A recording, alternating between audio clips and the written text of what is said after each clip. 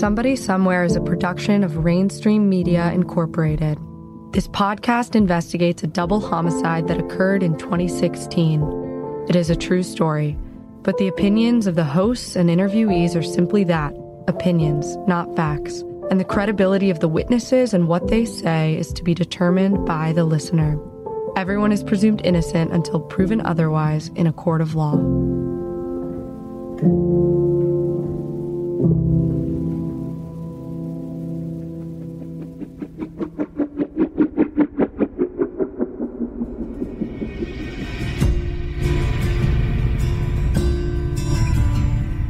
Nobody sent me on this mission.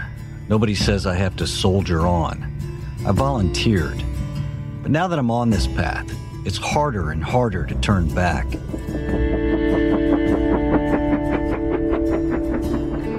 My wife thinks I must have a secret death wish, but it's more complicated than that. There are killers out there in the jungle, and I'm searching for the king, the man who can tell me what really happened one January night when masked gunmen stormed a homeless encampment and shot 5 people.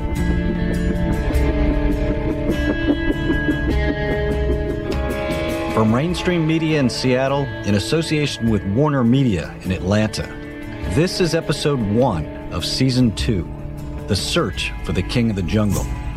I'm your host, David Payne.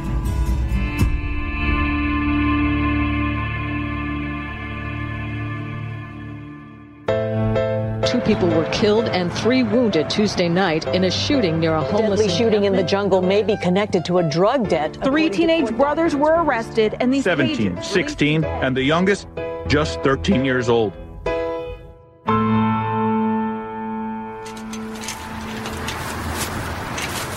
Okay, you ready? Yeah. Heads up. Watch where you step. Gotcha. It's an unusually beautiful fall day in the Evergreen State.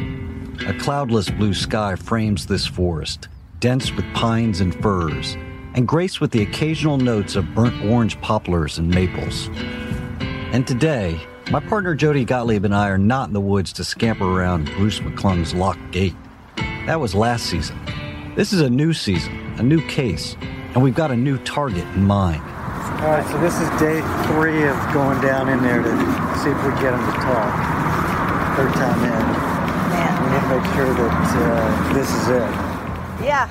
The man we're hunting, the man whose protectors keep telling us to come back another day, lives in a makeshift hut in the homeless encampment on the south side of Seattle, in an area known as the Jungle, a 65-acre patch of untamed forest and asphalt that runs along and underneath the city's main freeway, I-5. So it's a Seahawks home opener. There are fireworks going off across the highway. Sounds a little bit like gunshot. Yeah, and a lot of helicopters up in the sky. So. That's when you know you're in the jungle. Exactly. Welcome to the jungle.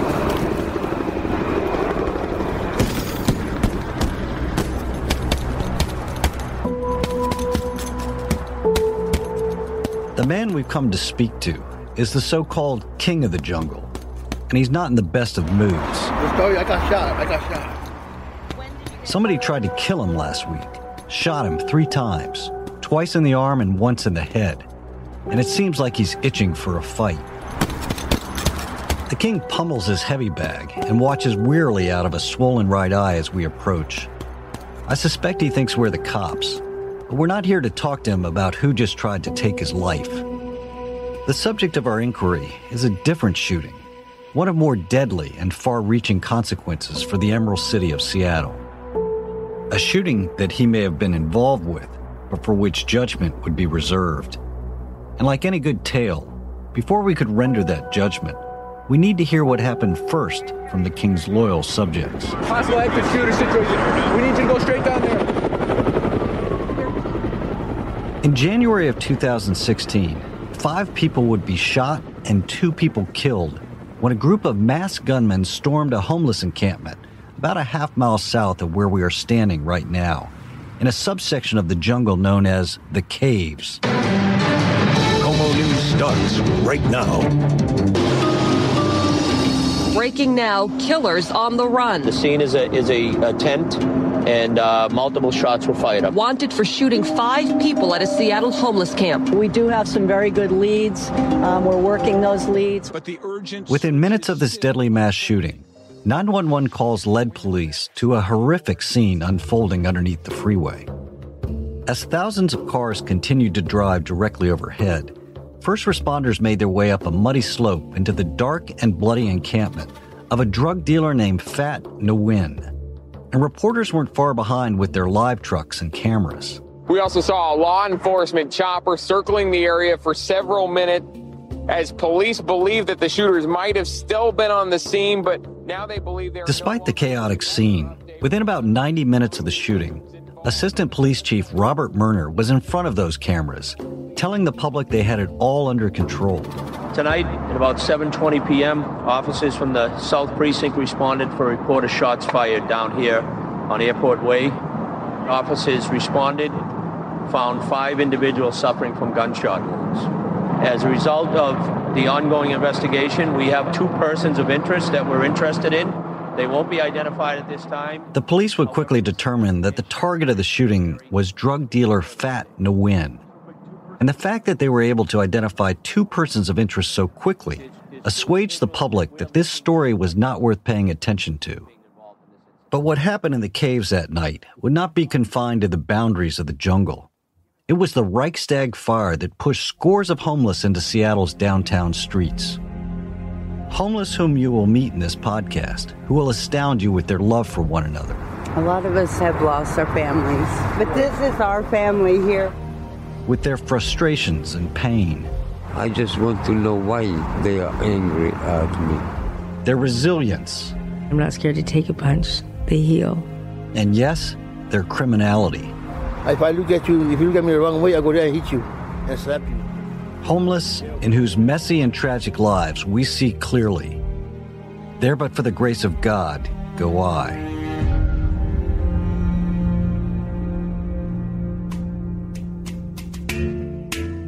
When police arrested 3 suspects 5 days after the Jungle murders, it was big news in the city of Seattle again.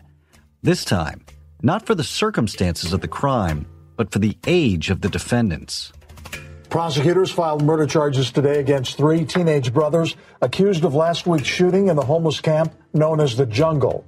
The brothers are 17, 16, and 13 years old. And the fact that the 3 brothers, James, Jerome, and Joseph Ta'afalucia, were also homeless, well, that was just too much for this fair city to handle. Immediately, there were calls for social action. Even the DA, Dan Satterberg, a no-nonsense prosecutor, took to calling for change.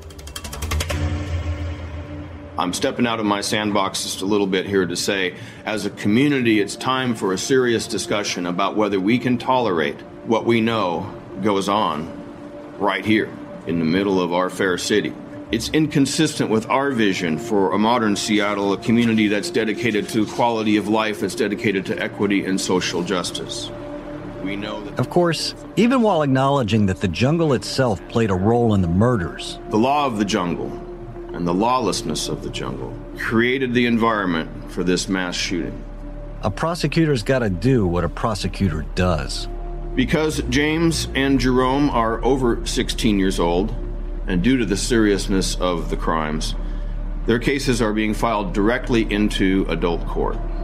The standard range for James and Jerome, if convicted as charged, is between 90 and 113 years.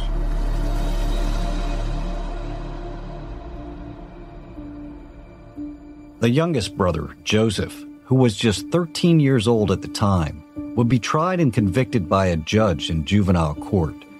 He would be sentenced to a maximum of 7 years in juvenile prison. But the fate of the 2 older brothers, James and Jerome, and their involvement in the murders that fateful night would become the object of my obsession this season, and I had no idea where it would lead me. My exposure to the 2 older brothers' case began in the summer of 2018. I heard there was an interesting murder trial going on in the small Seattle suburb of Kent, Washington that was worth a look. A murder trial that looked like a lock for the government, but whose appearances would be deceiving.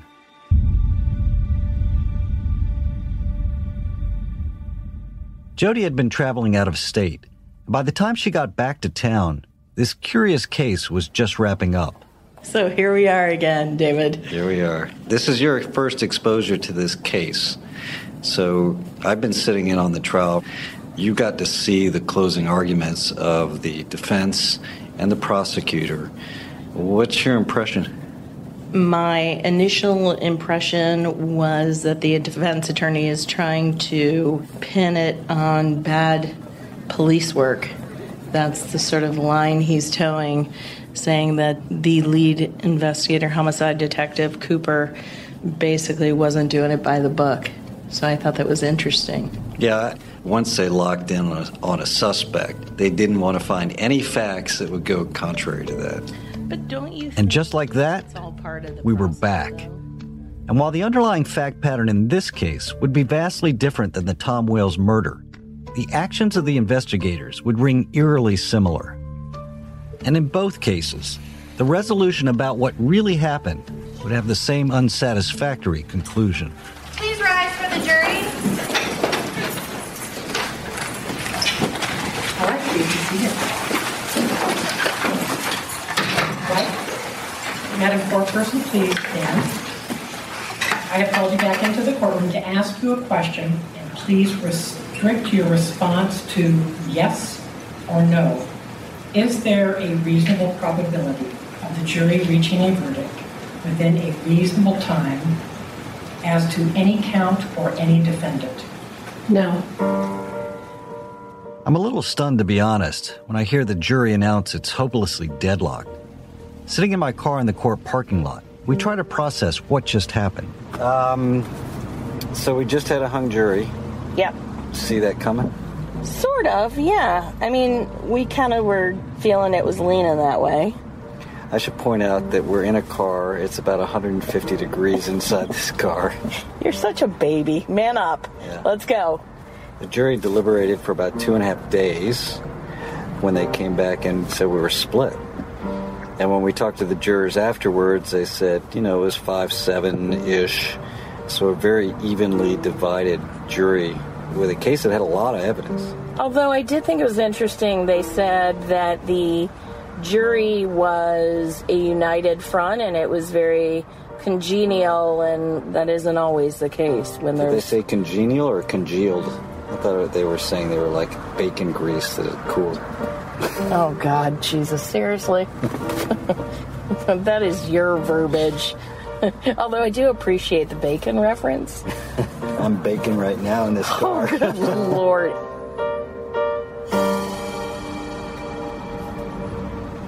One of the jurors said something that the police were very half-assed in this investigation, which was striking.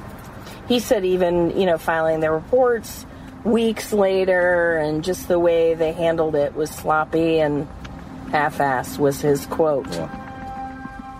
And if it was true that the police may have been half-assed in their investigation, it was equally true that the criminals were half-assed in the crime itself. This shooting in the jungle was as senseless as it was amateur, and many of the facts aren't much in dispute. But to understand why the jury hung in such a straightforward case, we need to revisit both the crime and the trial. Here's Senior Prosecutor Mary Barbosa describing what happened that night when 5 to 8 men shot up drug dealer Fat Nguyen's encampment. So on January 26th, they dressed in dark clothing. They put masks on their head to partially cover their faces.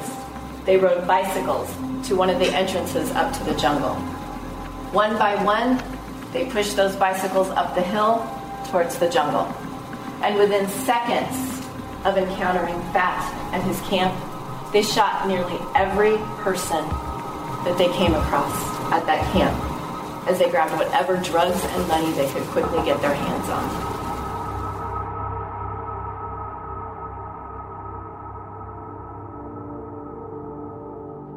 The open mystery in this case was twofold.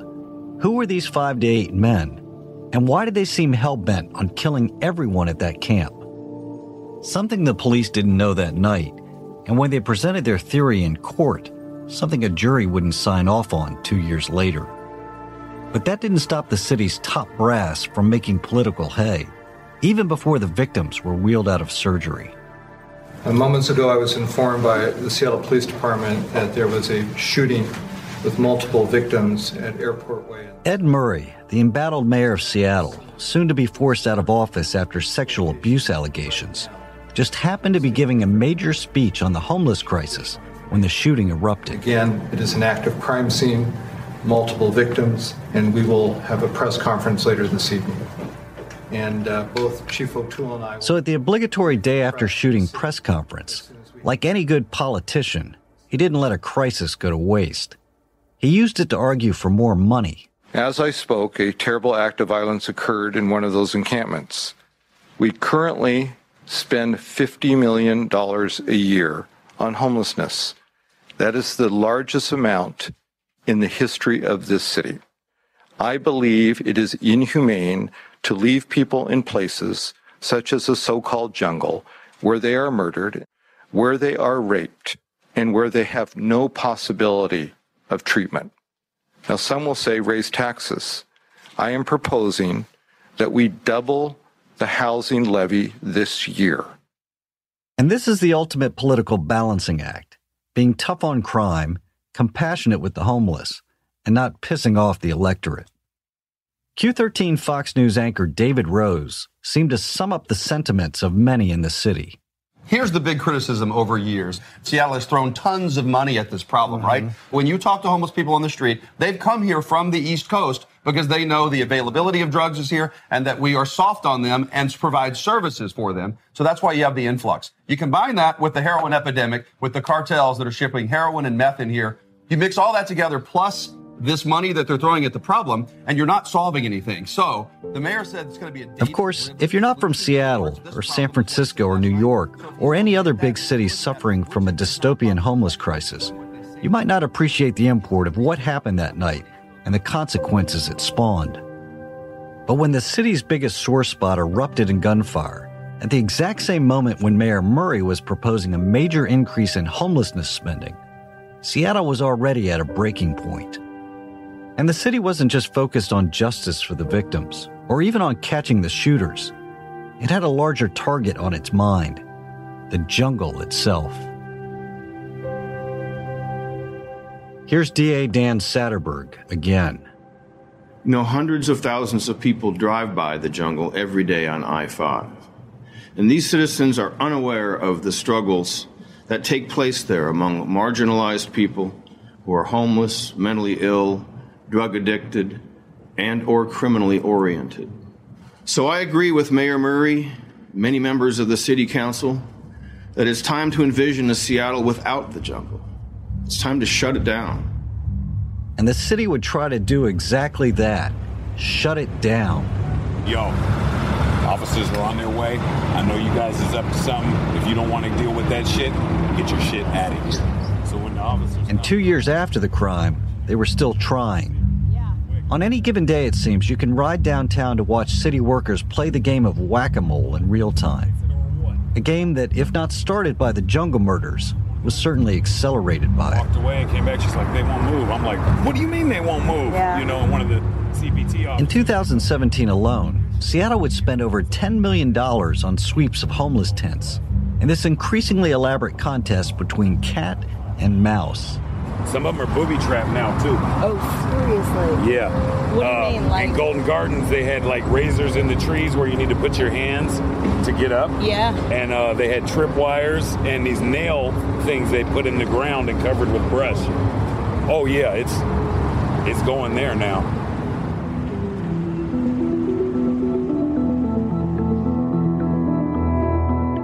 And when it is all said and done, it's hard to tell what exactly has been accomplished. The truth is, anyone paying attention to or working this problem knows the tents will be back within hours of being swept, leading state policymakers to engage in a debate that has echoes in the current halls of Congress. State lawmakers are now talking about building a fence to address crime in the Seattle homeless camp known as the Jungle. And the Senate Transportation... Yep, a fence. Kind of the low-rent version of the $5 billion wall being fought over right now for the southern border. Carlisle says lawmakers now want WashDOT to build a 6-foot-high barbed wire fence to keep people out. The 8,000-foot-long fence will cost about $1 million to build and an extra $6. And just like the wall debate, the proposed solution would not actually address where these people are supposed to go.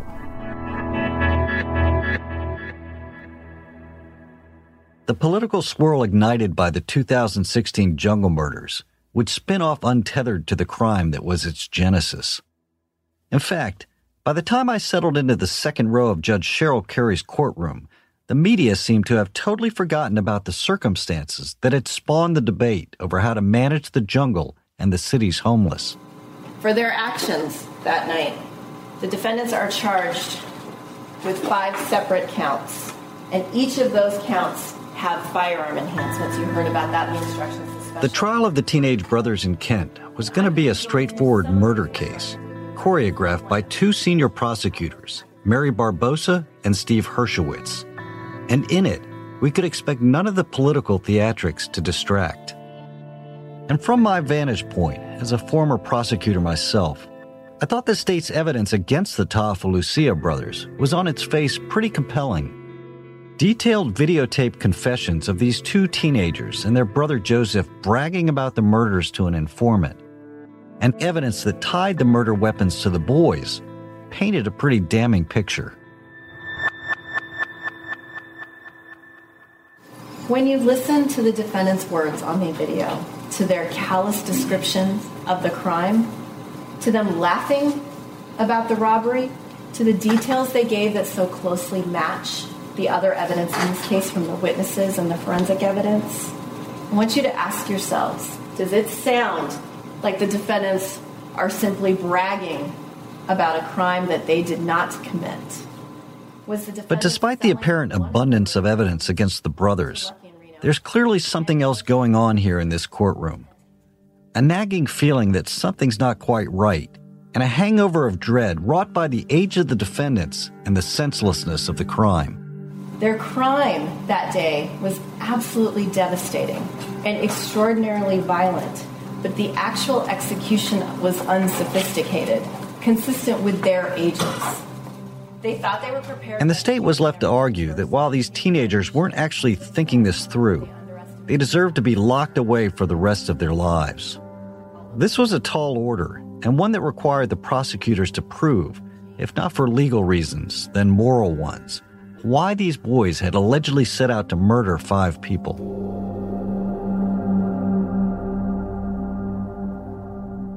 The deadly shooting in the jungle may be connected to a drug debt, according to court documents released today. King 5's Natalie Swaby. As soon as these boys were arrested, police would realize the public writ large would want to know that answer too, and the cops had their theory.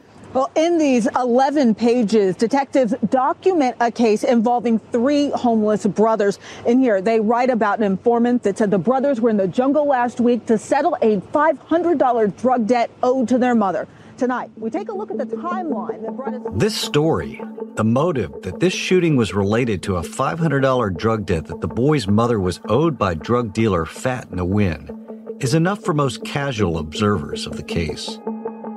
Later, when we learn the boys have, quote, confessed, well, case closed, time to MoveOn.com and let Hershowitz and Barbosa wrap it all up in a tidy bow. And they do a good job with what they have. But as I'm listening to the testimony, I keep getting stuck on this unsatisfactory explanation for a multiple homicide. You're instructed on robbery in the first degree, and I am going to spend some time talking about this because it is clear that the entire motivation for this crime that day was robbery. We know that from what the victims... How does it make any sense that a drug dealer would owe money to an addict user? It would be the other way around, right? And even if somehow you believe the dealer owed the user, how does sending your 3 teenage sons into the jungle to rob and kill the dealer, and everyone around him, settle the debt? That didn't make sense either.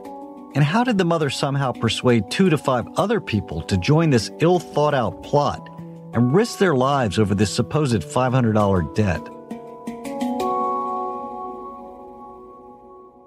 These unanswered questions were hanging in the courtroom air for me. When the prosecution calls a witness they have to call because she was a victim of the shooting, but whom they are surely conflicted about putting on the stand. Could you please state your name and spell your last name for the record?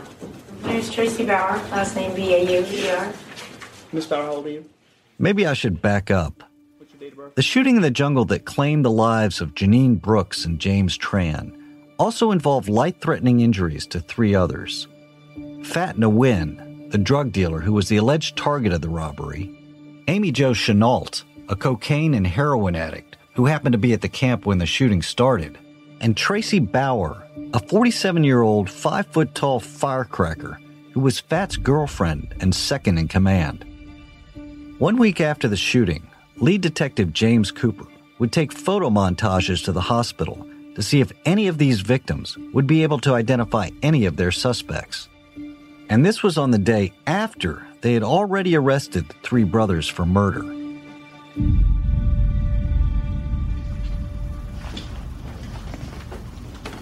About a week or so after this incident occurred, when you were still at Harborview, you were interviewed by detectives, correct? Yes. You have been interviewed. That's the defense attorney for older brother James, a guy named Dan Norman, questioning Amy Jo Chenault, one of the 3 surviving victims, about this encounter with lead detective James Cooper.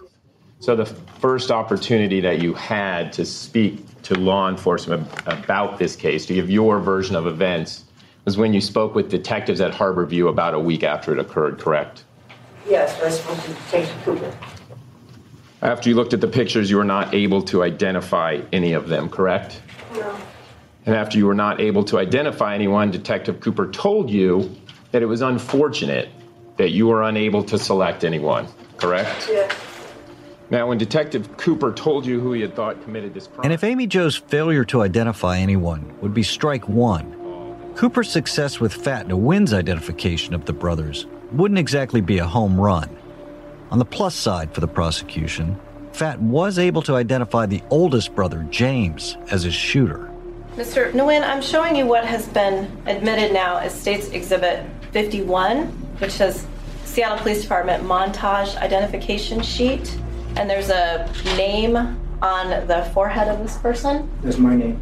And when you wrote that, were you indicating that you recognize the person in that photograph as the person who pulled the trigger? Yes.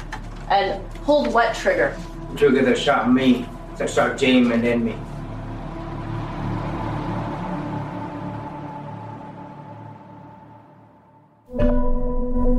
Somebody Somewhere will return right after this break. While Phat's identification of James seemed like a very solid hit, turns out that under cross-examination, Phat's batting average wasn't so good. Now, in fact, you identified more than one individual, Detective Cooper, didn't you? I might have did, yes. Okay. You selected at least 2, maybe 3 people from the pictures that he had shown you, correct? Correct. I'm just asking you, at least on 3 separate pictures, you said to Detective Cooper, that's the guy who's involved in this incident, correct? Probably did. Okay, well, I'm asking you, do you remember that? Yes. Okay. So sitting here today, do you remember that you identified 3 separate individuals with Detective Cooper? Yes. Okay. I don't have anything further, Mr. Nguyen. Thank you.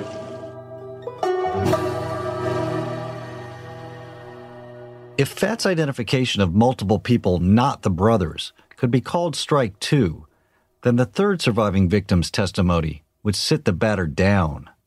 Scared, shaken, and physically devastated by the bullet still lodged in her spine, Tracy Bauer, Phat's former number 2 in the caves, would be called to the stand under police escort by prosecutor Steve Hershowitz. On the night in question, Tracy said she was in Phat's tent with Janine Brooks when she heard the first gunshots. It was just, pop, pop, pop, pop, pop. I knew that there was massive, quite a bit of gunfire. I came running out of my tent. I knew it had to be hit on Phat. I just wanted to get to him. I didn't want him to die out there alone. I just kept saying Phat, Phat, Phat, Phat. I was just yelling for Phat. I just wanted to see him. And did you see anybody when you exited the tent?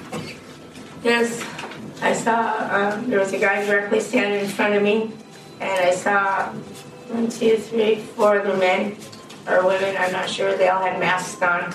They were checking back. Tracy testified that that's when one of the gunmen removed his mask, told her to shut up, and shot her in the back as she flinched in reaction to seeing the gun. You said now that the person had a mask on, took it off before he shot you, and said... He took it off. Right when I came around the corner, I was face to face. He took it off while he was telling me to shut the fuck up. From what you can remember. Coming out face to face with this guy, and he shot me. What was most striking about Tracy's highly charged testimony, though, was that she knew the man who shot her. Not in some vague passing way.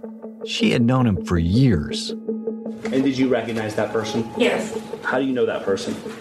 I met him earlier through someone else that was staying up in the cave, a girl named Bubbles. I met her in her tent, and I was smoking with him. He smoked crystal. I smoked crystal with him, and prior to that, I met him in my tent at the Harborview Stairs with his uncle, and that's when I was with Asian Mike. They were in my tent a couple times. And how often had you known this guy, or smoked with him? I probably smoked with him maybe 5 times. Total? Yeah. And that shooter? It wasn't either of the 2 teenage boys standing trial, or their 13-year-old brother Joseph. It was another guy altogether. And what is that person's name? I know him as Juice.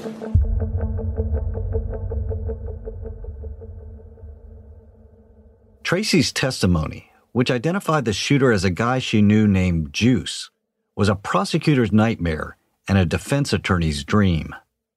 After the brothers' trial ended in a mistrial, we tracked down the jury foreperson, a preschool teacher and author named Debbie O'Neill, to understand how the jury assessed the witness's identification testimony. She told us while they were quite entertained by Fat's stories, he clearly wasn't credible. He was very smooth, very good at lying. And stuff like, well, how did you get your money? Oh, I just play dice with friends. We just throw some dice, Oh, yeah, right. So he identified James, which is also a big part of this state's case. Did you guys put credibility in that or just kind of take it with a grain of salt because he was a little bit of a hustler? Well, he was the only one of the 3 witnesses or the victims who identified anyone. So that came up as like, wow, why only him? And again, it was like, why only him indeed? But it was Tracy's identification of Juice as her shooter that would haunt the prosecution even more. And did the jury feel that she had credibility? Yeah, I think so. Because she seemed broken and trying to piece it back together. And I think she told a little bit about her previous life, and that kind of tugged at people a little bit too. And then it was like, gosh, getting really stuck in that situation there. But yeah, people I felt thought she was pretty credible. Tracy would also testify that the government's asserted motive for the killings, revenge for a drug debt owed the mother, was hogwash. My words, not hers. There was a much bigger context at play. A context that involved the real players in the jungle. So when the jury finished its deliberations by agreeing to disagree with what happened, our work began.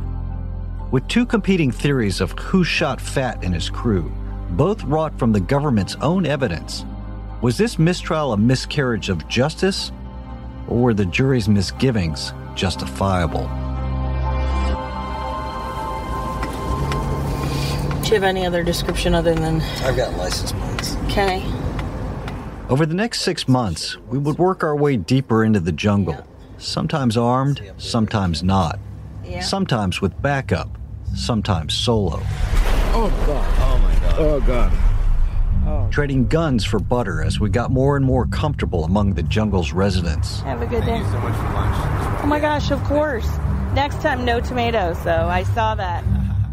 We'd spend more time in halfway houses and methadone clinics than we cared for. We'd drive up and down gang-operated streets, asking ill-advised questions. You know a guy named Lucky that hangs around here? We'd spend days debating where witnesses could be found. Do you think Lucky's in the deep? Because they have had... And along the way, it changed us. For me, I have to confess, I no longer look at the homeless the same way. They're not some monolithic problem that can be addressed with single solutions or simply avoided with downcast eyes. You see, the tables have turned, and now it's me who wants something from them, looking into rather than avoiding their eyes, searching exposed skin for telltale tattoos I've only seen in police stills. For Jody, the change was different. The despair around the murders we investigated was more slow-moving and pernicious. And as we sunk further into the morass, the cumulative senselessness took a stronger hold.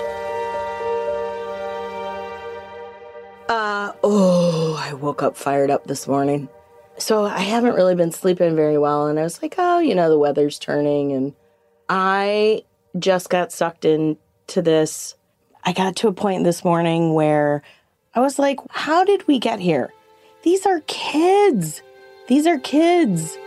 These are kids. And I think I just got to a point where something about this verdict, something about the case, something about the demeanor of these kids. Oh my God, I could go on for 6 hours. When you say, how did we get here, you're talking about how did society get here? Yeah, just seriously, when you see these kids. I understood that frustration. As human beings, we are hardwired to try to find meaning in senseless things, to bring order to the chaos around us. I was searching for that meaning too. And in that moment, I realized my search for the king of the jungle was something more than just a search for the truth. It was a search for hope.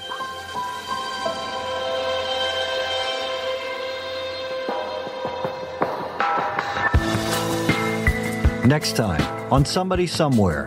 We do have at least 2 persons of interest. So, how much do you guys know about what happened last night? We know a lot. Because the suspect description that came out immediately was a Samoan male named Juice. I'm saying, what? That cannot be, because Juice is in Federal Way. The last time I found out, he was in Federal Way. Life's a foolish game. Do you ever feel the same? Well, maybe we could change. Turn the ship another way. Feel it in the dark. Somebody Somewhere is a production of Rainstream Media in association with Warner Media. This podcast is created, written, and produced by Jody Gottlieb and me. Sound design, editing, and mixing has been provided by Dayton Cole and Pat Kicklighter at Resonate Recordings. Editorial guidance provided by Mitch Gelman, and legal services provided by Stuart Pearson. If you like this podcast, the best thing you can do to support us is to write a brief review on iTunes and share us on social media. You'd be surprised how these reviews can make or break an independent podcast like ours. Thank you for listening.